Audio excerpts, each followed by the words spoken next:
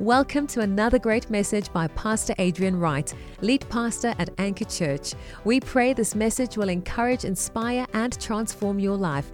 Our heart is to share the hope of Jesus with our city and nation.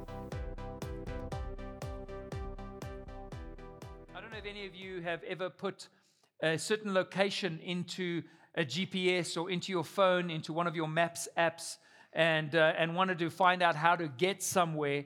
And perhaps you wanted to go to Bryanston, somewhere in Bryanston, you typed in Bryanston, and then it gave you like an impossible amount of time that it was going to take you to get there. Something like 17 days, 3 hours and 14 minutes. You're thinking, how slow does this app think I am?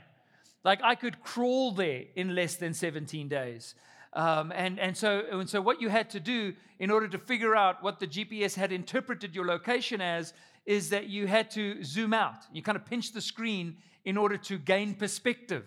And so you zoom out beyond your suburb and eventually beyond your province and eventually beyond your nation, and eventually you're hovering over the globe, over the continents of the earth.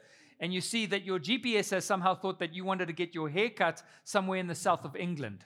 And so sometimes that's actually a useful exercise for us when we're considering what we're called to, when we're considering what God has for us, is that sometimes we need to pinch the perspective. And we need to zoom out, and we need to go back to the original intent of why God created us, what God has for us, what His purposes and His plans are, because we're so caught up in our daily living and in our everyday lives and all the pressures that we face that we've forgotten the bigger picture. And so this whole series is about zooming out. It is about going back to that original plan and purpose that God has, that original perspective, because once you know the bigger picture, the smaller roads make sense. You understand what your everyday doing, how it plays into the original purpose and allows you to go in the direction that God has intended for your life. Otherwise, it just feels like we're wandering and going around in circles or just lost within a gated community. Have you ever done that? These days in Joburg, there's only one way in and one way out. And if you don't know the way, you're going to visit the suburb for a while. And I've done that. And you need a GPS to show you how to get out. And sometimes when we zoom out, we can go, I know which road to take. I know why I'm taking the road. I know why I should stay on this road. I know why I should be committed to this path. Because even though it doesn't make sense, even though this wouldn't have been the way I would have chosen for myself, I can see how that leads me to the place that God wants for me. And I believe God has a road for us.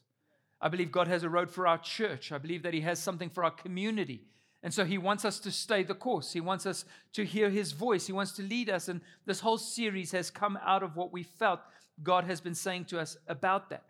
And so we're zooming out and we're going to that original moment, that place in space and time when you first encountered Jesus, not as a religion or as a philosophy or as some sort of moral teaching, but encountered His person in a supernatural way. And I'm specifically interested in what you felt at that time.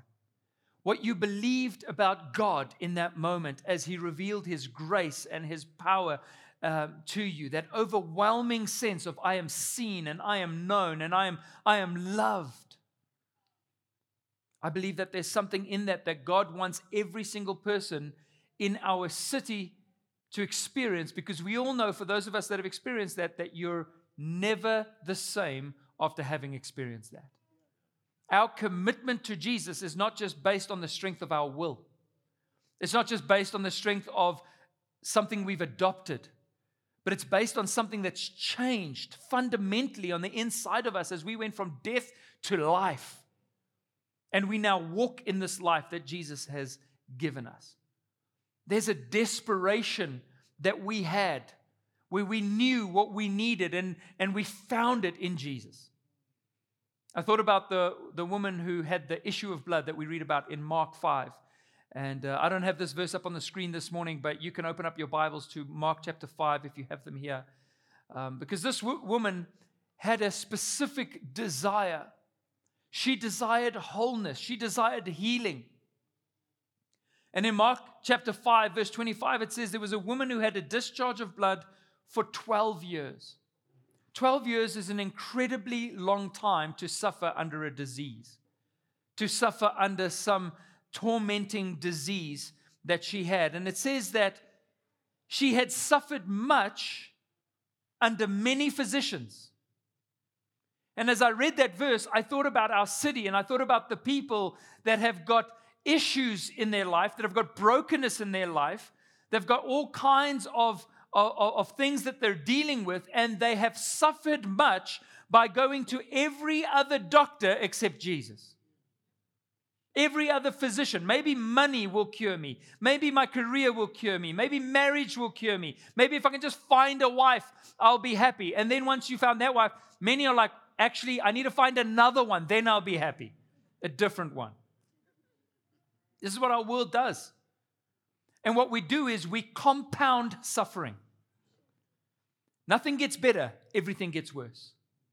When you turn to human wisdom and to all these different things to find the healing and the wholeness and the purpose and the fulfillment that we long for in life, we only compound emptiness and brokenness and suffering. And so she had suffered much and had spent all that she had.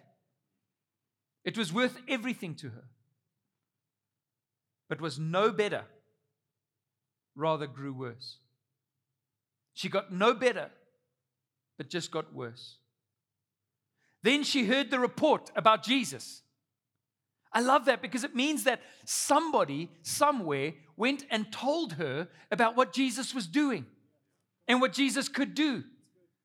And that's exactly what we believe our call is as a church, is that we're here to report on what Jesus has done.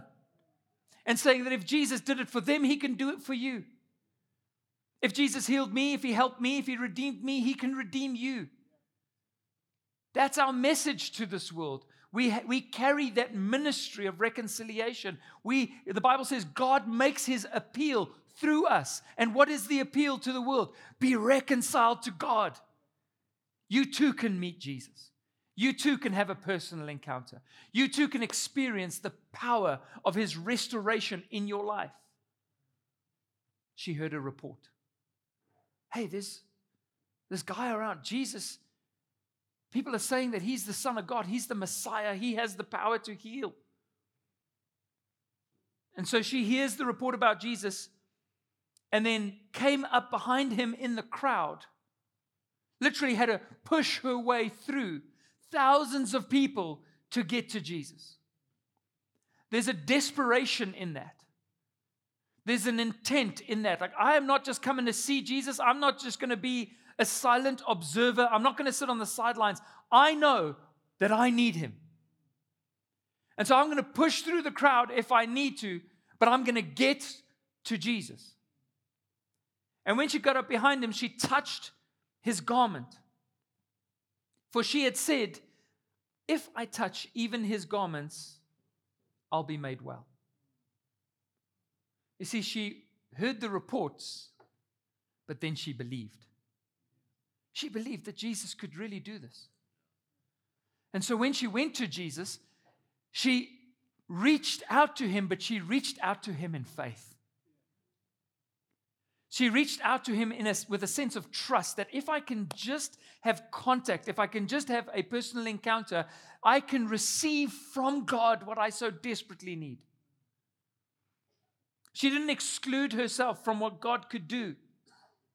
And as she reached out and touched Him, it says, immediately the flow of blood dried up, and she felt in her body that she was healed of her disease. And Jesus, perceiving in Himself that power had gone out from Him, immediately turned about in the crowd and said, who touched my garments? Now, I love the interaction that follows from here.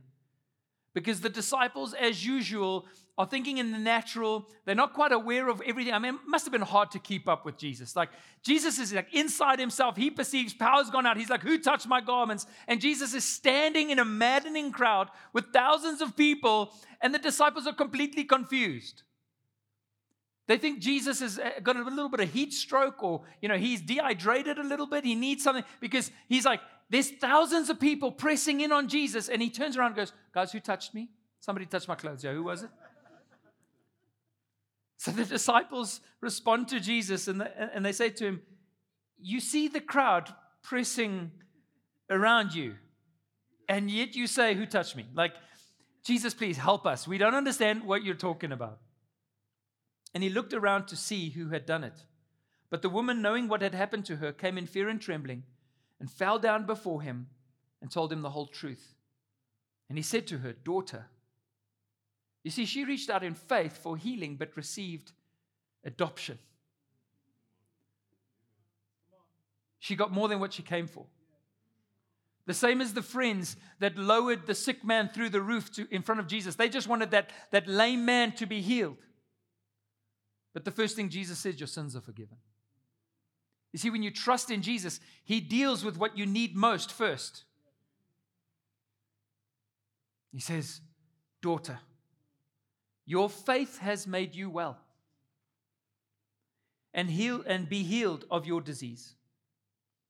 Go in peace and be healed of your disease. While he was still speaking, there came from the ruler's house some who said to Jairus, your daughter is dead. Why trouble the teacher any further? So the context of this whole thing actually is that Jairus' daughter was ill and was dying. And Jairus came to fetch Jesus. And on the way there, this woman has this encounter with Jesus. And Jesus says to her, power has gone out from me. You are healed. And in that moment, while Jesus is still speaking, the people arrive and say to Jairus, don't bother Jesus anymore. Your daughter's dead. I love how God will sometimes allow the testimony of miraculous power to be present in the very moment that we need to trust in it for ourselves. I imagine how encouraged Jairus must have been, knowing that even death is not the end for his daughter. How does he know? He just witnessed it. And so the witness of what God does for us as we trust in him allows others to trust in Jesus for what they need.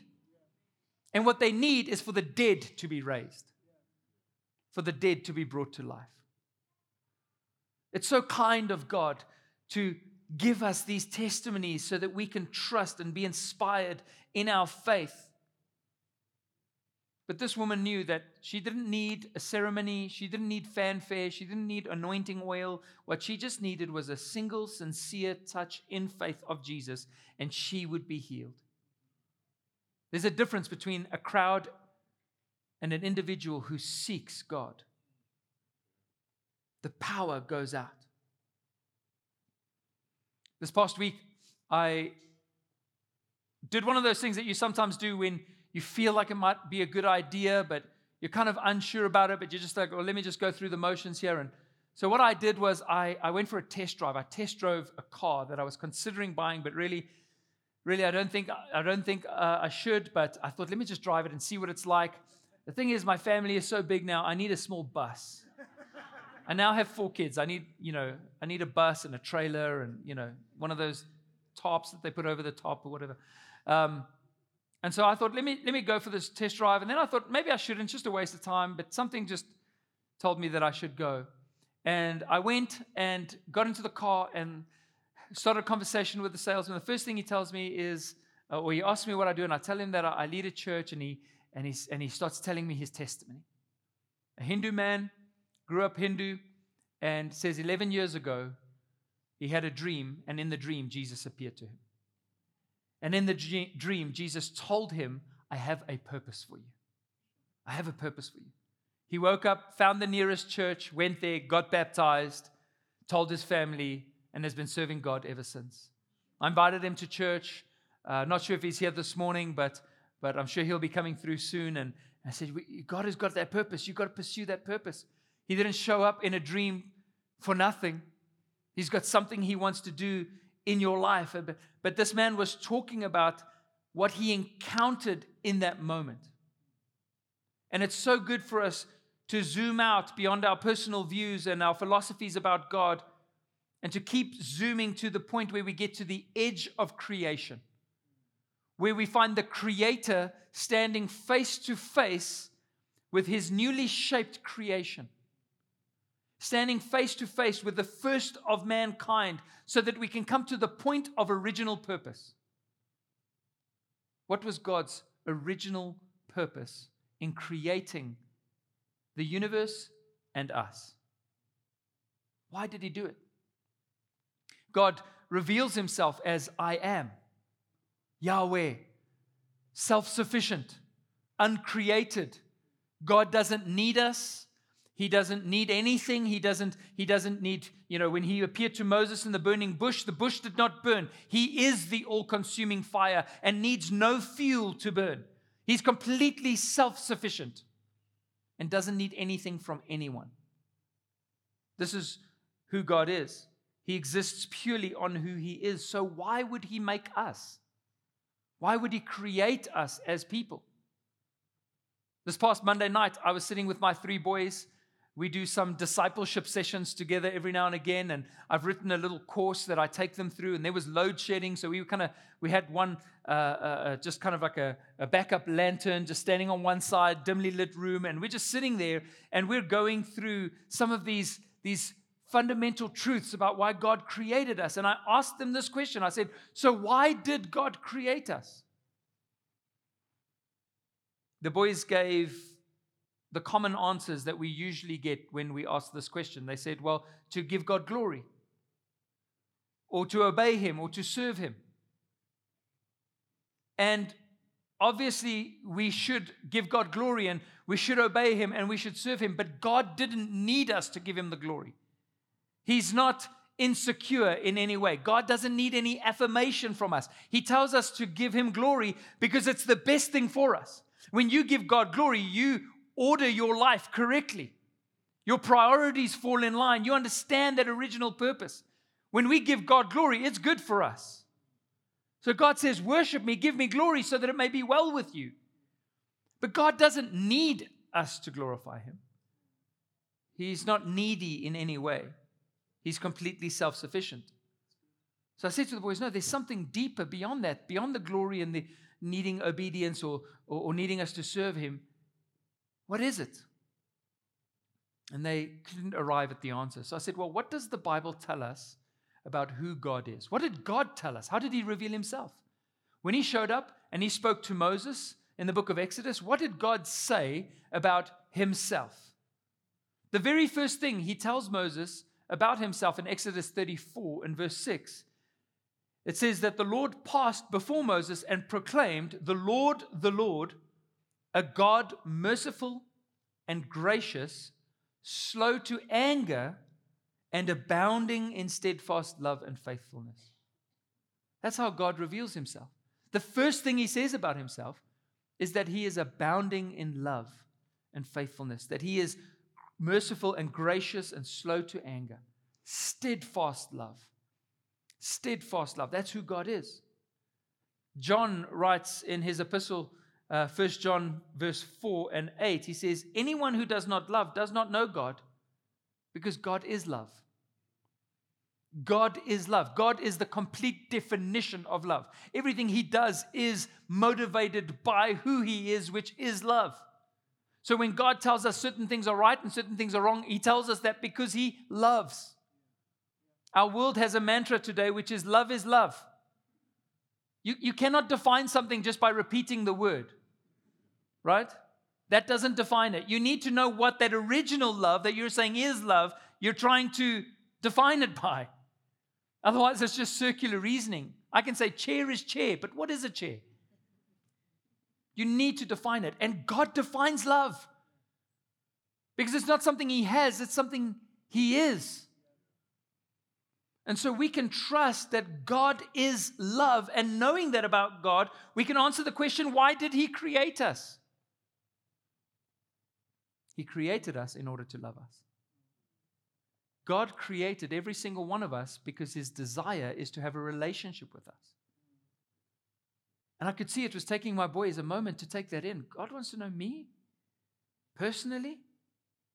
I mean, these conversations get real deep. You'll think that just a couple of young boys, but the conversation very quickly goes from everything from ice cream to just war theory within a few moments. My boy Jude sat back a little while and he said, but how do I know that God has forgiven me? How do I know? It's like, well, he said that Jesus would die on the cross for you and be resurrected from the dead, and that happened. So if he said you're forgiven, you're forgiven. God is faithful to his word. But for them, they were taking in the thought that God wants to know them personally. God doesn't just have relationships with pastors and church leaders and influential people from different realms. No, he wants a relationship with every person on this earth. It's why he created. He is love. And so in order to express his love, he created a universe within which his own dream could exist, which was the dream of having a relationship with you and I. He created everything to declare his glory so that we wouldn't be able to forget about the eternal power and nature of God. We can see it all around us in the stars, in the sunrise and the sunset, and the oceans, and everything that God has created. We see his eternal power is made plain. And then specifically through the person of Jesus, he said, this is who I am, and this is how much I love you. And so God's intent is for us to come to that place where we are the recipients of his eternal love, where we know it intimately, where we experience the joy and elation of knowing him, the fulfillment that's in it. Our faith is not about getting people to behave in a certain way, but about bringing them to a place where they can encounter that original love. And God didn't create robots. He created us with free will, because love is not love if you cannot choose to not love. He gave us the ability to respond to that love and to trust in him and walk with him. And if we zoom all the way out, this is the original purpose of man, of mankind. That we would have a relationship with our Creator and be fulfilled in him. And that's why God created us the way that he created us. How many of you here have ever had a hamster as a pet? Anybody?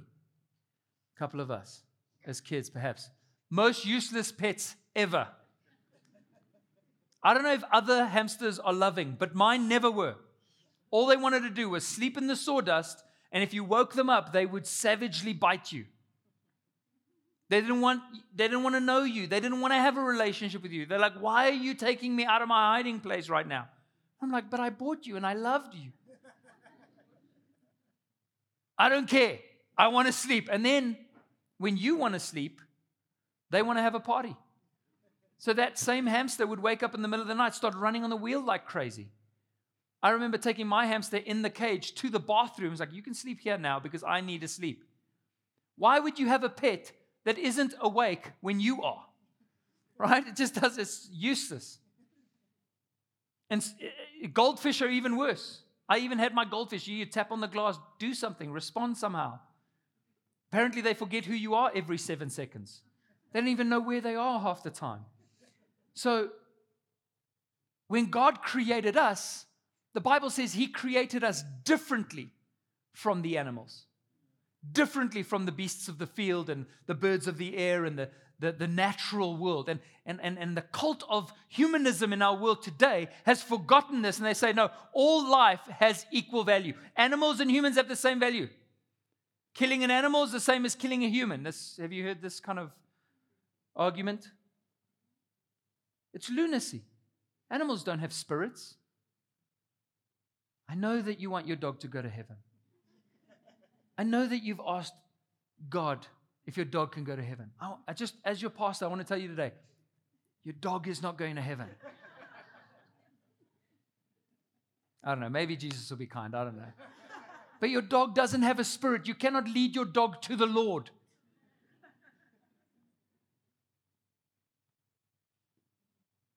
Jesus said, look at the birds. They neither soil nor toil, yet they neither sow nor toil, yet your Father in heaven feeds them. How much more valuable are you than they? So just so, if in case you were wondering, humans do have more value than animals. But why did God create us so differently? The Bible says he created us in his image. Why? so that he could have a relationship with us, so that we could know him and trust in him. God created us to be able to encounter and understand and respond to his love.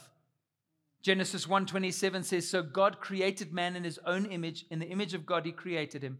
Male and female, he created them. And God blessed them. And God said to them, be fruitful and multiply and fill the earth and subdue it and have dominion over the fish of the sea, the birds of the air, the birds of the heavens, and over every living thing that moves on the earth. God created us with the original purpose to know him, love him, and on his behalf, in partnership with him, rule and reign in this life. The original purpose of man. God didn't do this with any of the other animals, but when it came to mankind, he breathed into us his own spirit, the Ruach Spirit of God, and man became a living Zoe being. God gave us a soul. He gave us a moral compass and understanding. Why? Because God is moral. He gave us a desire for purpose. Why? Because God is purposeful. C.S. Lewis said, if man had no purpose or no meaning, we should never have found out that it has no meaning. You don't have an impala standing in the bush in the Kruger Park going, I really wonder what the meaning of all of this is. No, they just go through the motions, but not us. We consider meaning because we're created in the image of God. God is relational. Therefore, we desire deeply relationship and community. In short, God created us to be awake at the same time as him, so that we could have a relationship with him, so we can know his love, experience it, express it, find truth, trust in it, love it, and walk according to it, pursue purpose, and live meaningful lives. And then through sin, we lost that relationship. Through sin, there was a brokenness that entered into, and we lost that authority that we had to rule and reign in life, and we began to compound the brokenness in this world. We lost the ability to reflect God's nature.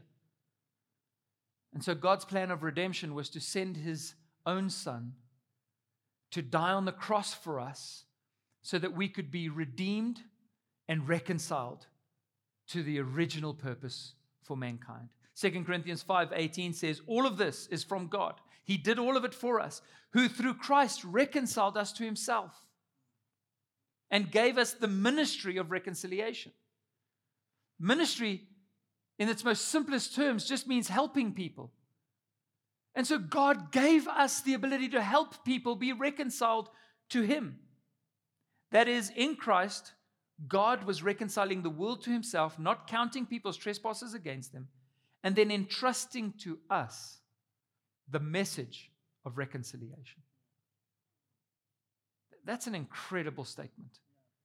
God has entrusted to you and I the message that a broken world that has lost its purpose, that has become spiritually dead, can be reconciled to its Creator, can go back to the original purpose, the original plan, be restored to God's original plan, and can rule and reign in life again. And that is why there is not a single person that we can ever count out.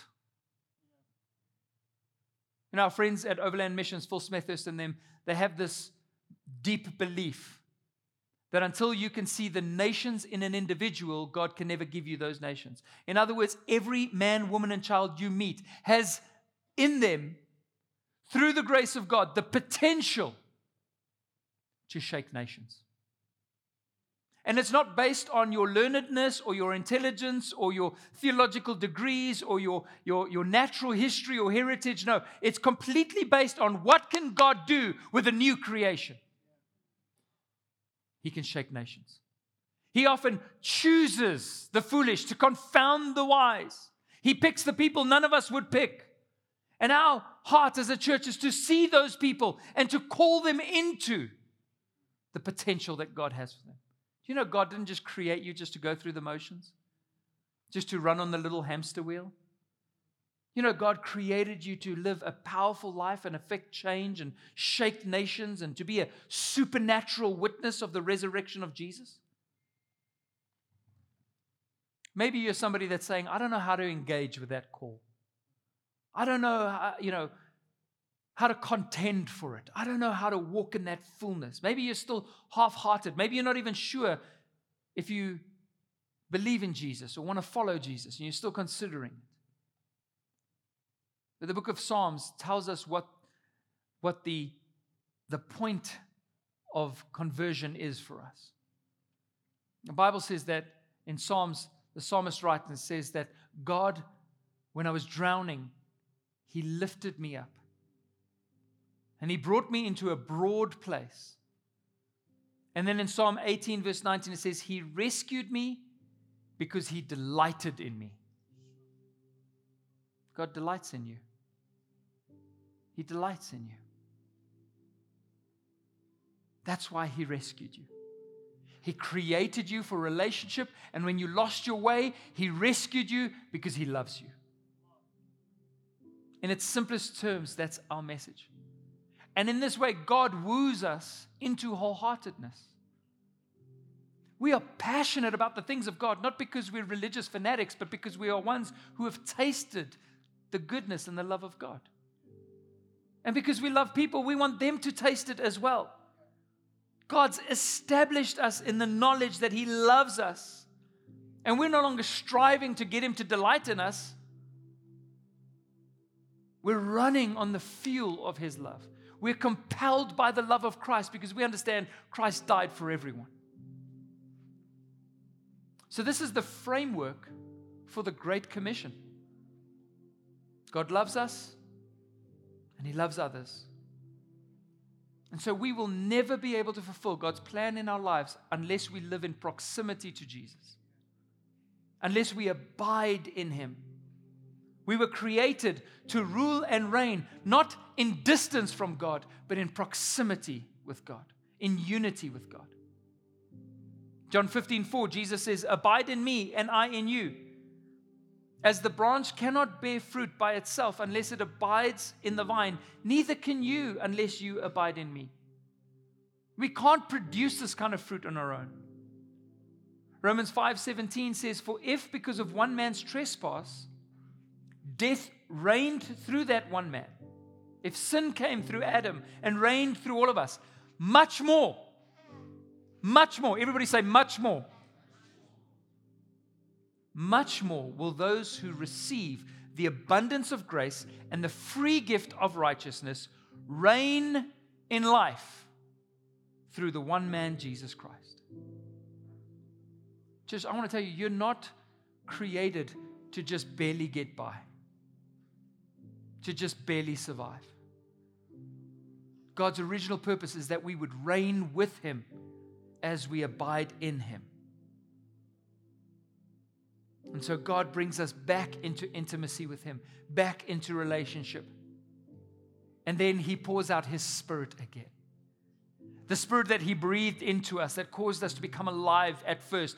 God then, in the book of Acts, just as He promised, He poured that Spirit out, the power of the Holy Spirit upon our lives. In Acts 1 verse 4-5, Jesus says, it says, while staying with them, He ordered them not to depart from Jerusalem, but to wait for the promise of the Father, which was the Holy Spirit, which He said, you heard from me. For John baptized with water, but you will be baptized, immersed with the Holy Spirit not many days from now. And then in verse 8 it says, and then you will receive power, dunamis, when the Holy Spirit has come upon you. And what will you do with the power that God pours out on your life through the Holy Spirit? You'll be my witnesses. You'll be supernatural witnesses. In all Judea and Samaria, Jerusalem, to the ends of the earth, even to Joburg. Supernatural witnesses. Jesus says these signs will follow those who believe. If they lay their hands on the sick will recover. They will cast out demons. They will speak in new languages. God will move powerfully through you. You will say to those, the kingdom of God has come near you. And so we need to trust and rely on the power of the Holy Spirit in our lives if we're going to be effective witnesses to God, to live the life God's called us and to do the ministry that He's called us to. What God has done is that He has transformed us from merely natural people to those who carry the image of Jesus and operate by the power of His Spirit so that we may rule and reign in this life with Christ. And every person we meet, we invite them into that life. We invite them into that restoration. We invite them into that reconciliation. I want to end by just looking at one place where Jesus operates in this power as He comes to the little town, the village of Samaria. And He goes and sits next to a well in the middle of the day in the heat of the Middle East, and His disciples go out to get food. And at that time, a woman comes to the well, and she's visiting the well at an odd time, and it's because she's an outcast in that village because of the amount of relational failures that she's had. She has been through it and probably has a pretty bad reputation by this point. But what Jesus sees is not her history, is not her failures, is not her brokenness. He sees the potential of heaven on her. What God can do if He restores us back to that original place. And so at one point, Jesus says to her, will you fetch your husband? And he's just putting his finger right on that nerve. He knows exactly what to say. Jesus speaking by the word of knowledge of the Holy Spirit in that moment. Will you go and fetch your husband? She says, I don't have a husband. Jesus says, you've spoken correctly, for you've had 5 husbands, and the man that you're with now is not your husband. And Jesus isn't trying to shame her in this moment or embarrass her. He's saying, I know that you're coming to this well because you're thirsty, but the thirst that you have is deeper than what this water can quench. He says, if you asked me, I would have given you living water and you would never thirst again. You've been looking for the answer in so many things, many physicians, and things have just gotten worse. Ask me. This woman goes into that town. The first thing she says in John 4:29 is, come, see a man who told me all that I ever did. Can this be the Christ? They went out of the town and were coming to Him. And in verse 39 it says, many Samaritans from that town believed in Him because of the woman's testimony. This is a woman who didn't have a theological degree. She had spent like 5 minutes in the presence of Jesus. But the encounter was enough that she could share. I had a supernatural visitation. I know who this Jesus is, and you got to come and see Him. And because of that testimony, many came to Jesus. Because she said, He told me all that I ever did. So when the Samaritans came to Him, they asked Him to stay with them, and He stayed there 2 days. And many more believed because of His word. And then they said to the woman, it's no longer because of what you said that we believe. I love this. It's not just secondhand testimony based on somebody else's experience that we believe in Jesus. For we have heard for ourselves, and we know that this is indeed the Savior of the world. See, Jesus operated by the power of the Holy Spirit, spoke prophetically into her life. She encountered the supernatural love of God and the fact that God knows her and sees her. She ran in and shared her testimony, and many came and said, now we've had our own encounters based off of what you shared. We heard Jesus for ourselves. Your testimony will introduce people to Jesus. It will open hearts. It will get people listening so that they too can encounter Jesus and have a personal encounter with Him. Church, I really hope and trust that God is going to develop a supernatural quality to our community. I believe He's been doing it all along and wants to take us to new levels of effectiveness in operating by the power of the Holy Spirit. Being sensitive to His voice. When you're witnessing with somebody, when you're spending time with somebody, ask yourself the question, what does God want to say to this person right now? And take the moment to speak prophetically into their lives, to speak on behalf of God, God making His appeal through you. Extend the invitation for them to trust in Jesus and trust the Holy Spirit to do the rest. And it'll lead many to faith. I want to end with Acts 4:29. This was the prayer of the church in the book of Acts.